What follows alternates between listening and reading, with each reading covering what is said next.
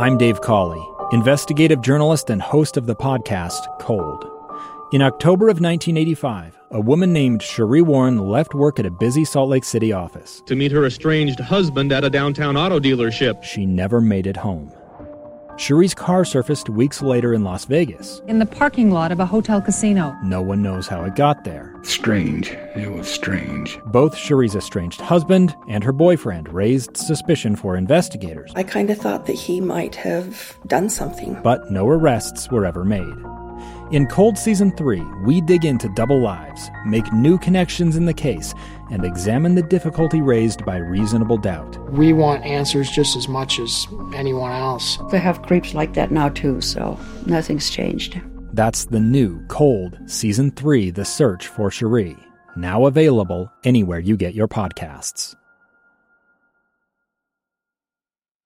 A very special hour on General Conference Weekend, when nothing else works, on KSL News Radio. I'm Amanda Dixon, your host on When Nothing Else Works. We're talking this segment about ketamine. It's an anesthetic used to medically induce sleep in patients for surgery. It's also used to treat depression when the disorder resists other treatments. More clinics throughout Utah are providing ketamine to fight depression. And KSL News Radio's Peter Seymour joins me.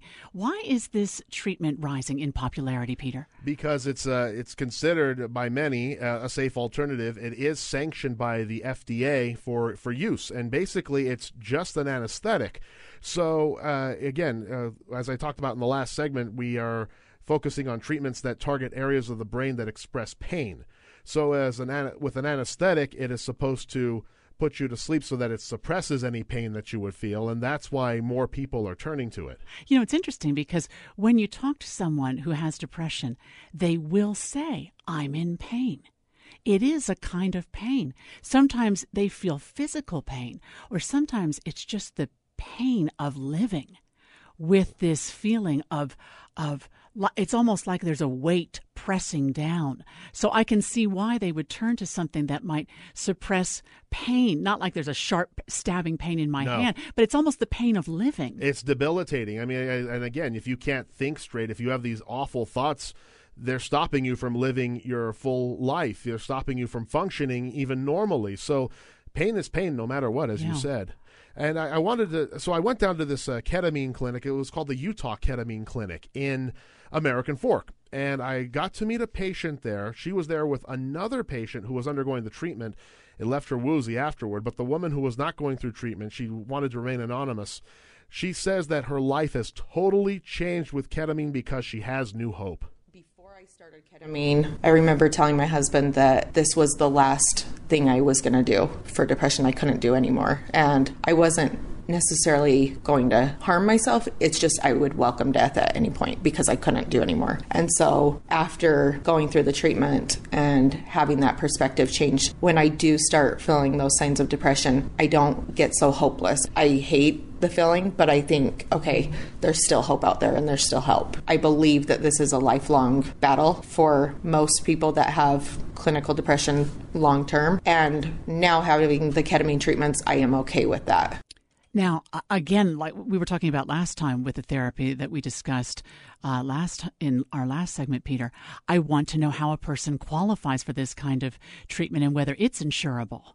So ketamine is a little bit more insurable because it's becoming a little more reputable faster, and it's got less of a stigma attached to it than some of these other treatments. Again, it all comes down to the person, not just for insurance, but also for whether the treatment will actually work in them. They've had different therapies that have been made available to them, and I talked to Ryan Blaney about this. Now, he's the co-founder of the Utah Ketamine Clinic in American Fork. There are other ketamine clinics in Utah right now.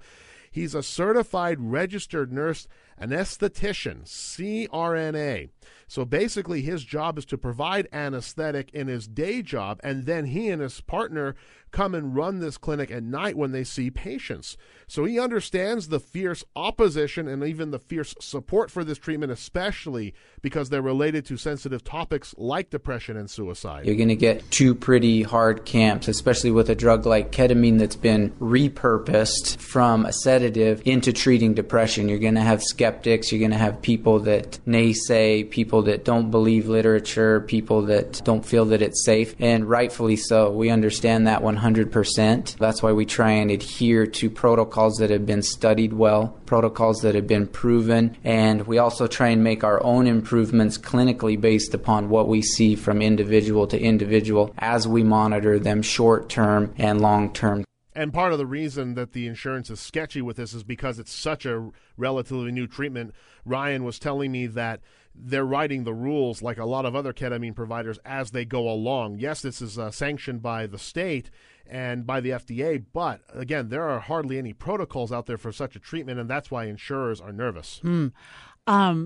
I want to know, too, about the results. Are they as good as this woman had who we heard from earlier, or are some people who are taking the treatment not responding as well? And the co-founder of that clinic, Zachary Taylor, he was very honest with me, and so was Ryan, by the way, but Zachary tells me that the results with ketamine have been mixed. We've had patients that have told us, if this doesn't work, I'm going to take my own life. We've had patients that said, this is the first time I've ever felt like living. We've had patients that have completed the treatment series that haven't been so successful, and they really feel like they don't know where to turn. We refer them out to more talk therapy. We've had patients that have come into the clinic that have attempted suicide, and after receiving treatment, they say that those thoughts have completely gone away. It reminds me of the name of this series that we're doing, Peter. When nothing else works, you try anything. And this ketamine may be that anything. Absolutely. And, what do they have to lose at this point? We've talked to patients over the years that suffer from epilepsy, and that's why they're resorting to, marijuana oils. And that's a subject for another show, of course. But, again, nothing else is working. This seems like it's safe. They're suffering anyway. Why not? Why not try it? Do they sleep during the time? Is that what it is? They sleep and wake up feeling better? They become sleepy because, again, they're getting the anesthetic slowly pumped into them intravenously. So if they were to receive ketamine as if they were going into a surgery, then it would be injected a lot faster so that the surgeons can begin their work. In this case, obviously no surgery. They're slowly pumping the vial or the tube over a course of 45 minutes. So basically it leaves the patient woozy. When they wake up from it, when they wake up from the effects of the injection, then they start to feel, as the first patient said, that they can think better. They have other ways of coping. The painful, depressive thoughts are gone. Now they can concentrate their thinking capabilities, their cognitive functions on dealing with their depression on a regular basis. Fascinating. Thank you, Peter. Up next on When Nothing Else Works, KSL News Radio's Mary Richards joins us to talk about parent-child interactive therapy, or PCIT. One mom shares how it changed their whole family dynamic. That's next.